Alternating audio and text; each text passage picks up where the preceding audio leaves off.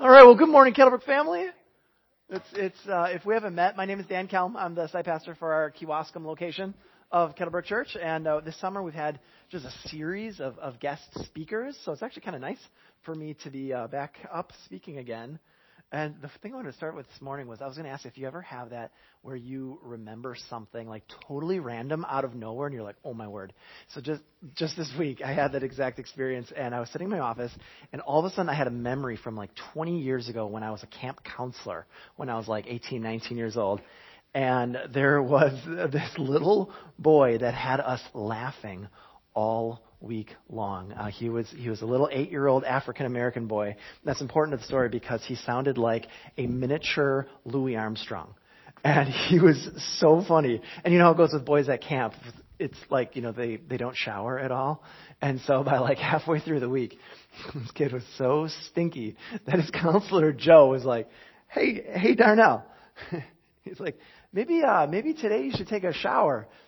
And Darnell was just like, I know. I smell funky. And so at the end of the week, I remember it was a group of us counselors that were all sitting together in the dining hall. And Joe's like, oh man, the funniest thing happened with Darnell today. He came running over and he's like, Joe, I got to tell you what happened. He's like, I had to go to the bathroom real bad. So I ran to the bathroom and I pushed open the stall and I dropped my pants and I sat on somebody.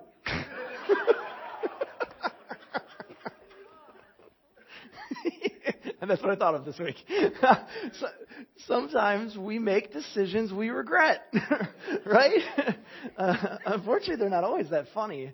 And the decisions we regret, I think, usually lead often to more severe consequences, and especially those decisions that go directly against God's will for our lives. And actually, I wanted to take a moment here to read you someone's journal entry.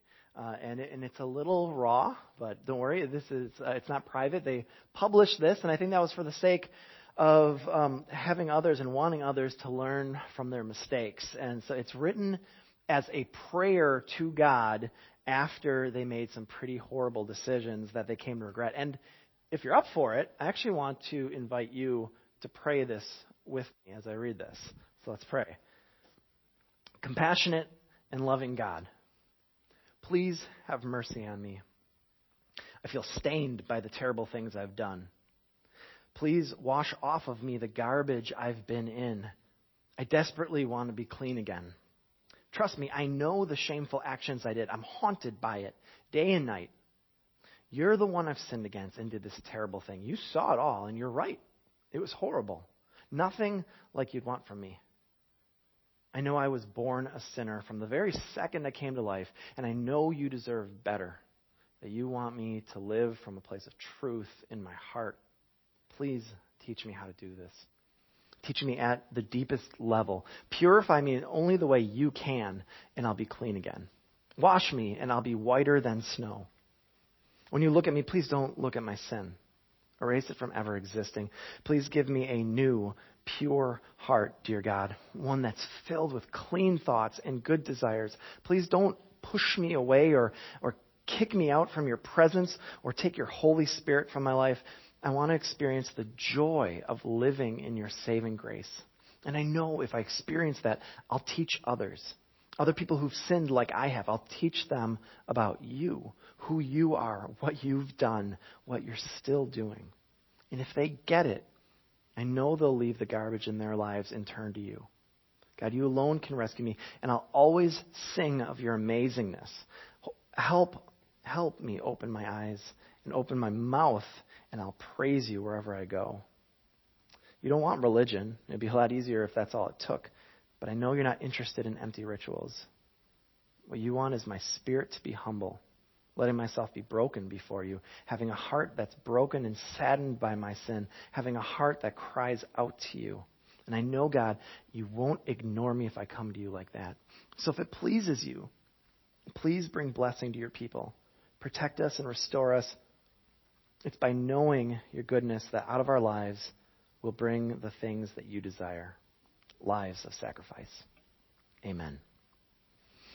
Well, that's a pretty intense prayer, right? I think my question is, What would bring someone to write something like this, to pray something like this? And I guess another question is, have you ever prayed something like this? I think the truth is that at some point in our life, I think each of us needs to pray a prayer like this. And not because we've done something that's so horrendous in the world's eyes, but because we understand how much our sin grieves God and how much it derails us from God's best in our lives. And that we would desire to be restored to God and realigned with His will and when we get off track. And that prayer was written by somebody that got really off track. It's King David's prayer from Psalm 51, just a little modernized. And the little note above Psalm 51 says this: written after David the prophet had come to inform David of God's judgment against him because of his adultery with Bathsheba and his murder of Uriah, her husband. And our specific text this morning is actually looking at that confrontation between David and Nathan. And so I'd like you guys to open up with me to 2 Samuel 12, which is on page 222 of our red Bibles. And if you'd like one of the red Bibles, feel free to wave at Stan or Amy. They'd love to bring one over to you. And so 2 Samuel 12, and we're going to be looking at verses 1 through 14.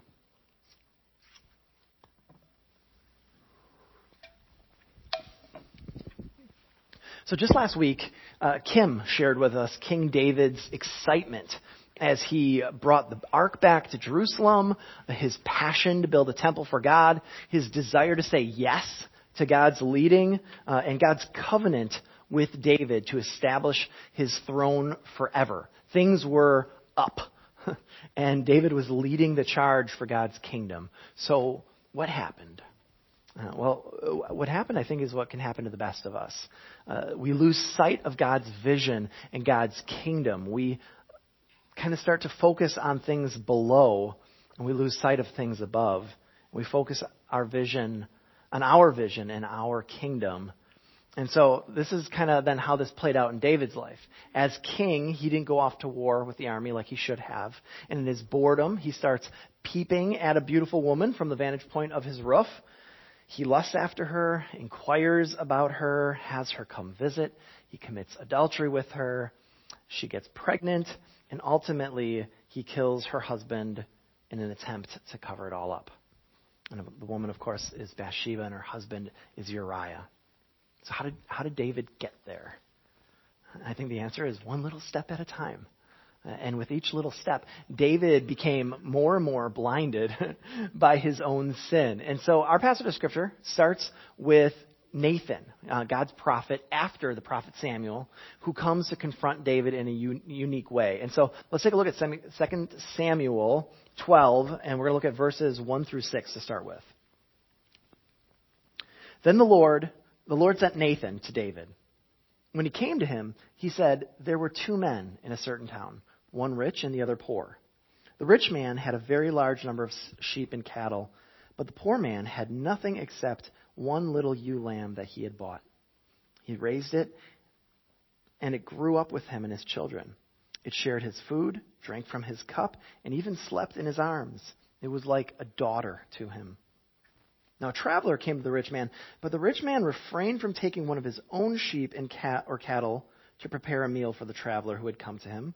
Instead, he took the ewe lamb that belonged to the poor man and prepared it for the one who had come to him."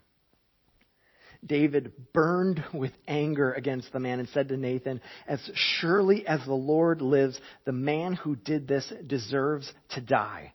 He must pay for that lamb 4 times over because he did such a thing and had no pity." Well, the king was known for making judgments or rulings in civil cases, and Nathan frames this story actually in that way. A famous and familiar instance of this is Solomon, David's son, when he makes a ruling between two mothers over a dispute, which one's claiming a baby as their own. And I know it says that David gets angry, but David wasn't known for anger. So I don't think Nathan was using this tactic to sort of tiptoe around David. I think Nathan just knew that we have such good vision when it comes to recognizing the sin in someone else. that the best way for David to see the truth of his sin would be to frame it as if it was someone else he was talking about. And in one sense, David's not wrong for getting angry. Here, someone poor and defenseless, almost powerless in that society is abused, and the wrongdoer appears to have gotten away with it unless someone powerful steps in. And so David's angry. David wants justice. And actually, just this week, I read an article that gave me the exact same reaction that David had. It broke me and made me livid, righteously angry, and even, honestly, a little unrighteously angry. It is a true story written by a single dad, and it was about the new digital world that we live in and how his 12-year-old daughter and her 11-year-old friend were being groomed by sex traffickers through their Snapchat accounts. And these girls were effectively brainwashed by this one individual in particular, but there was nothing that could be done about it because of the holes in the legal system. And for a time, this dad had to pretty much make his daughter hate him by taking away every online device that you could think of. But it was the only way that he could protect her from this guy as well as herself.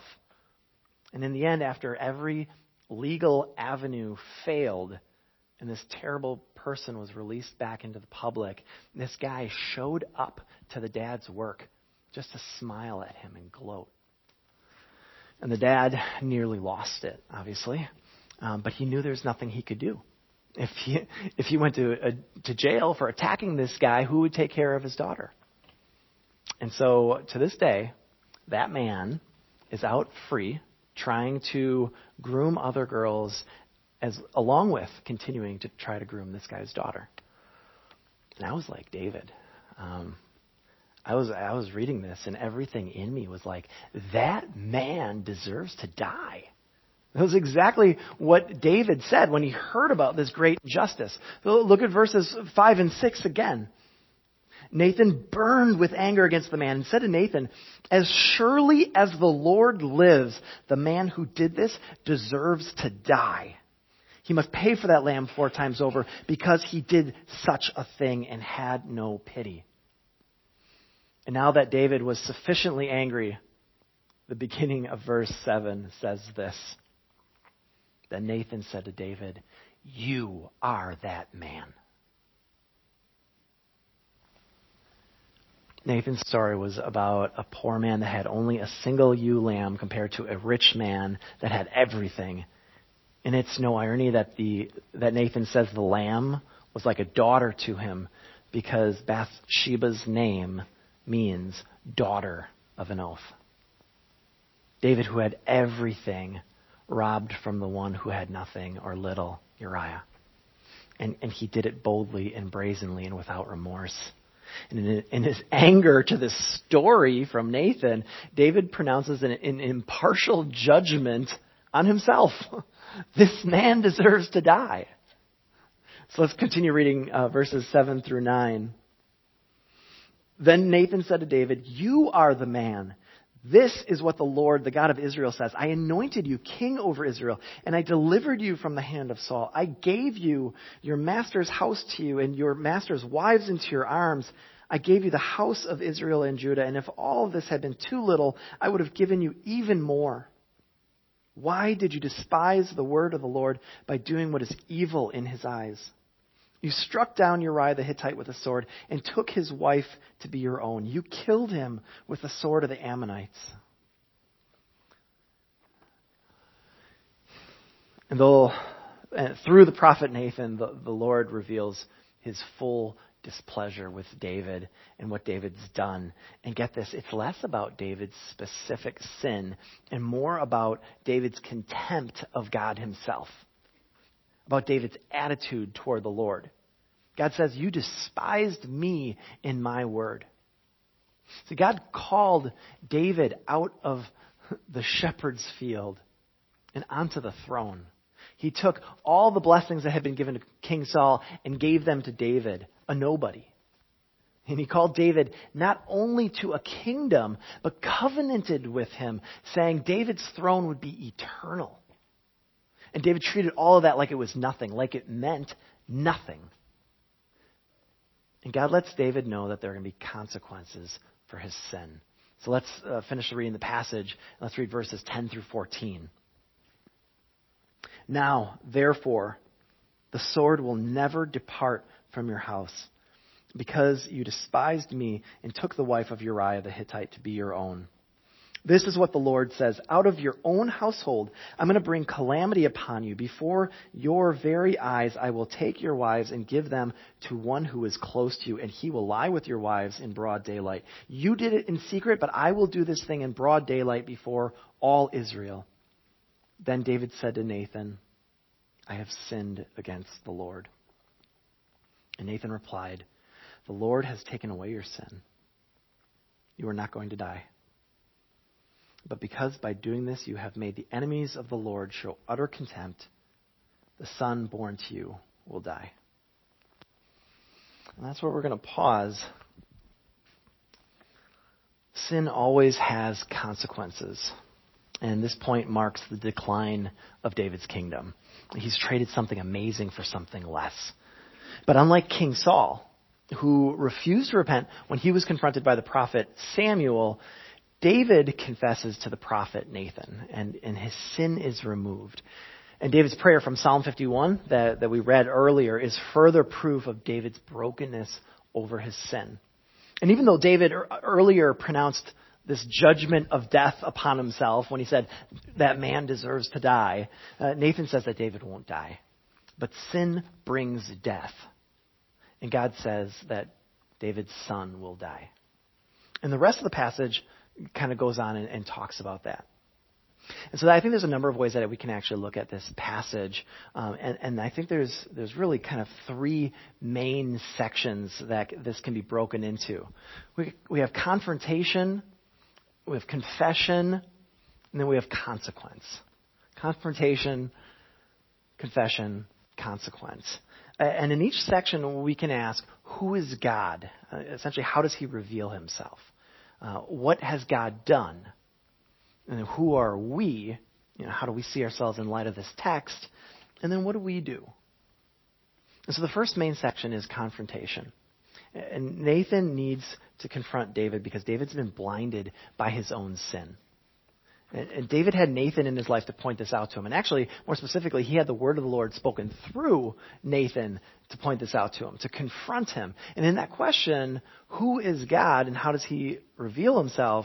We see that God is the loving confronter who desires to bring David back to him. And then what does God do? Well, he brings conviction of sin. He leads David to a place to be broken by his own sin.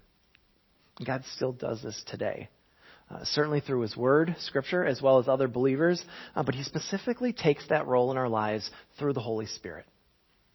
And Jesus says in John's Gospel, when he's talking about the Holy Spirit, he says, when he comes, the Holy Spirit will convict the world concerning sin and righteousness and judgment. And that's one of the roles the Holy Spirit still takes in our lives. The same role that Nathan had in David's, to point out our blind spots and bring us back to God. And this goes much deeper than our conscience. It's not our conscience at all. In fact, it's a consciousness entirely apart from our own. One that's holy, entirely different, set apart. See, David was called to be set apart, but he lost sight of God's mission. And in doing that, he lost sight of everything else. And I think this holds true for us, and that's also how we see ourselves in light of this text. When we lose sight of God's mission, we lose sight of everything else. And if you and I are not passionate for God's mission, our hearts will become passionate for something else. We'll stray from God, which is one of the most dangerous things we can do, which is why we need and desperately need to be listening to the Holy Spirit in our lives. And when we feel the Holy Spirit speaking into our lives, confronting us and convicting us of sin, we need to be more like King David than King Saul. David received God's rebuke. And that leads us to the second major section, I think, that we see in this scripture, which is confession. We see it briefly mentioned here, but David's confession is definitely more explicit in Psalm 51. And to be honest, confessing our sins because of something the Holy Spirit's confronted us with isn't always easy.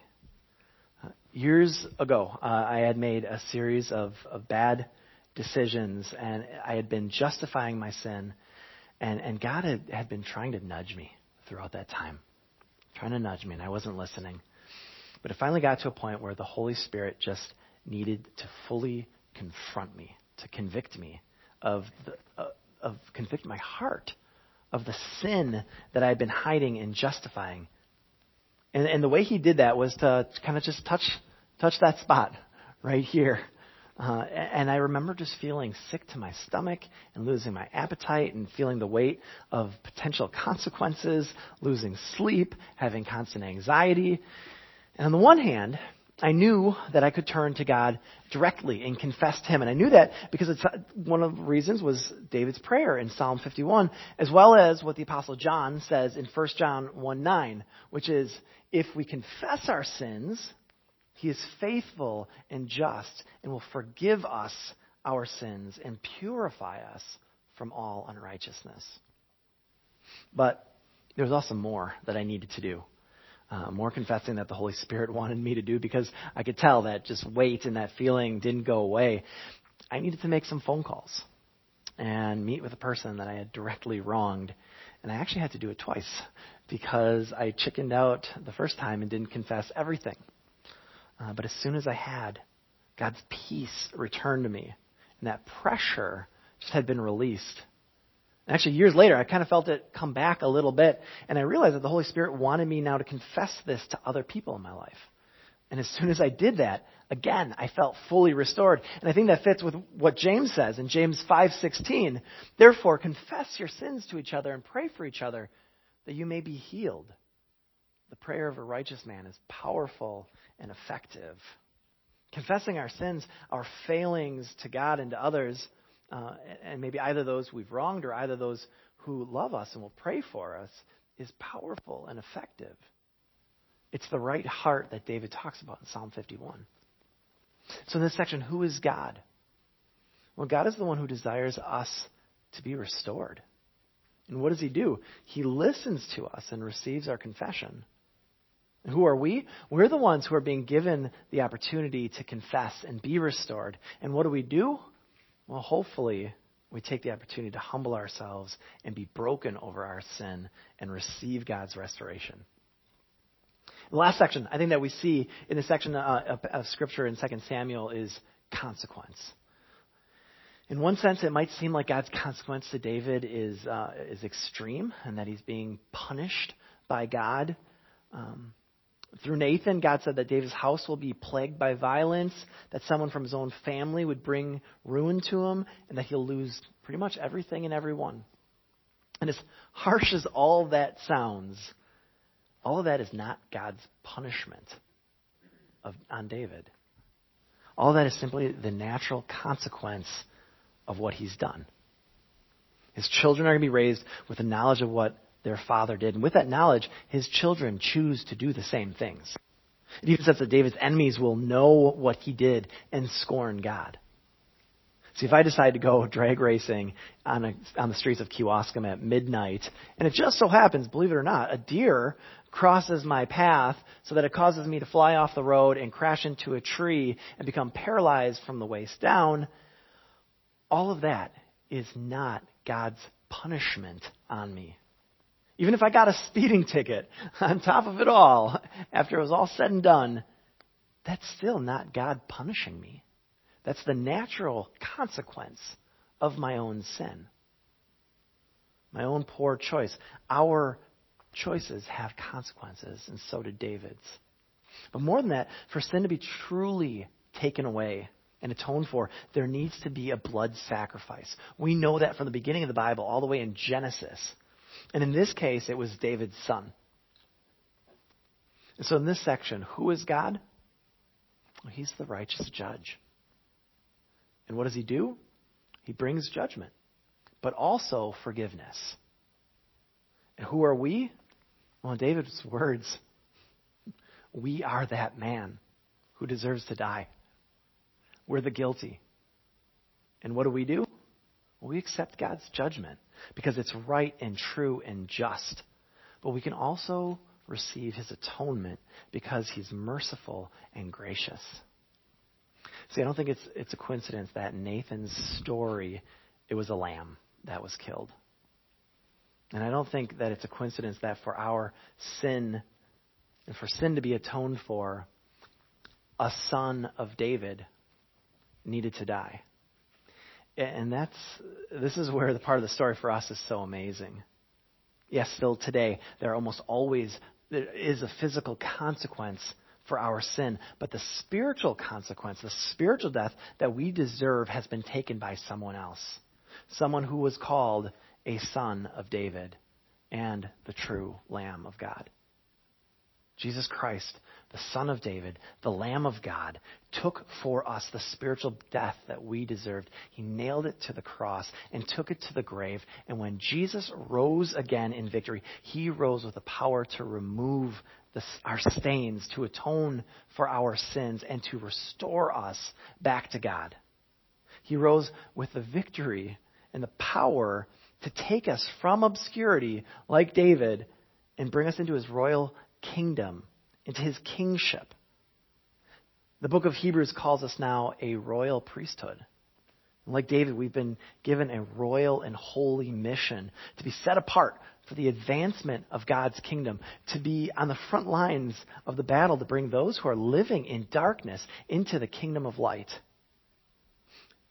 God has called us out of obscurity and into his kingdom through the covenant of Jesus Christ. And he's calling us to live out his kingdom's values and to be about his kingdom's work. To set our eyes on things above, not things below. Not settling for anything less in our lives than his kingdom. And yes, like David, sometimes I think we'll get caught up in some garbage. I think we'll make decisions we regret and have the stain of sin. And like David, we'll recognize that you and I are that man, the one deserving of death. But through the Holy Spirit's confrontation and conviction, through God's invitation to confession, and through Jesus' restoration and taking our consequence, I think like little Darnell, we can say, I know, I smell funky. And like David, we can get on our knees as often as we need to and say, oh God, wash away all my iniquity and cleanse me from my sin. Wash me and I'll be whiter than snow. Then I'll teach transgressors your ways and sinners will turn back to you. I truly pray that it would be so in our lives. Let's pray together. Father, I thank you for your holy scripture, your words spoken to us in the same way that David had Nathan in his life to speak the word of the Lord. We have your word, and we have it breathed with the Holy Spirit, and that can be breathed into our own lives, that we can receive what you're trying to say to us when you're wanting to confront us and convict us of sin, when you're wanting to lead us to a place of being on our knees in confession to you, to others we've wronged, to others in our lives who could be praying for us, and also how you lead us into your amazing removal of our consequence, into your atonement for us because of what Jesus Christ has done. Because of that covenant that you made through David, saying that someone from your throne will sit on the throne forever. And that one was Jesus Christ, who would eternally sit on the throne. Jesus Christ, the Son of David, who would sacrifice everything for us as our true perfect Lamb of God.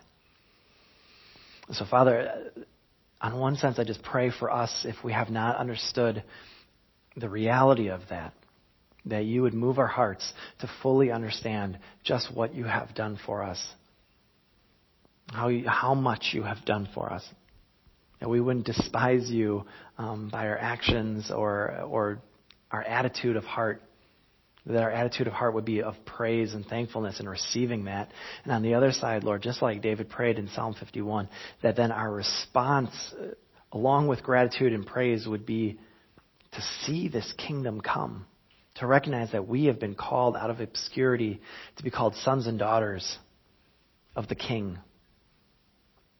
And that also gives us a responsibility to be about your kingdom's values and your kingdom's work. And Father, I ask that you'd continue to move our hearts, that our hearts would break when we hear of injustice, but that we wouldn't look at it with some sort of false, self-righteous judgment, but rather we would look at it and recognize that the kingdom needs to advance into that darkness, that the light needs to be shined into that darkness. So, Father, for that guy, that terrible guy from that story, that's a real guy somewhere, we pray for him. Father, not that man, it's true, yes, he deserves death as much as I deserve death. And so, but we pray for him that he wouldn't receive the punishment he deserves, but that he would receive the atoning sacrifice of Jesus Christ. And his life would be radically transformed. And Jesus, I know it's a radical thing to pray, and it goes against everything that's in me. But it doesn't go against what Jesus said, and that's where I want to align my will with Jesus' will, that we would pray for our enemies. We'd pray for those who do evil. And we pray for them that they would come to know a saving relationship in Jesus Christ and turn from darkness, that they could be fully redeemed and restored back to a relationship with God the Father. And that's the business that you called us to be about.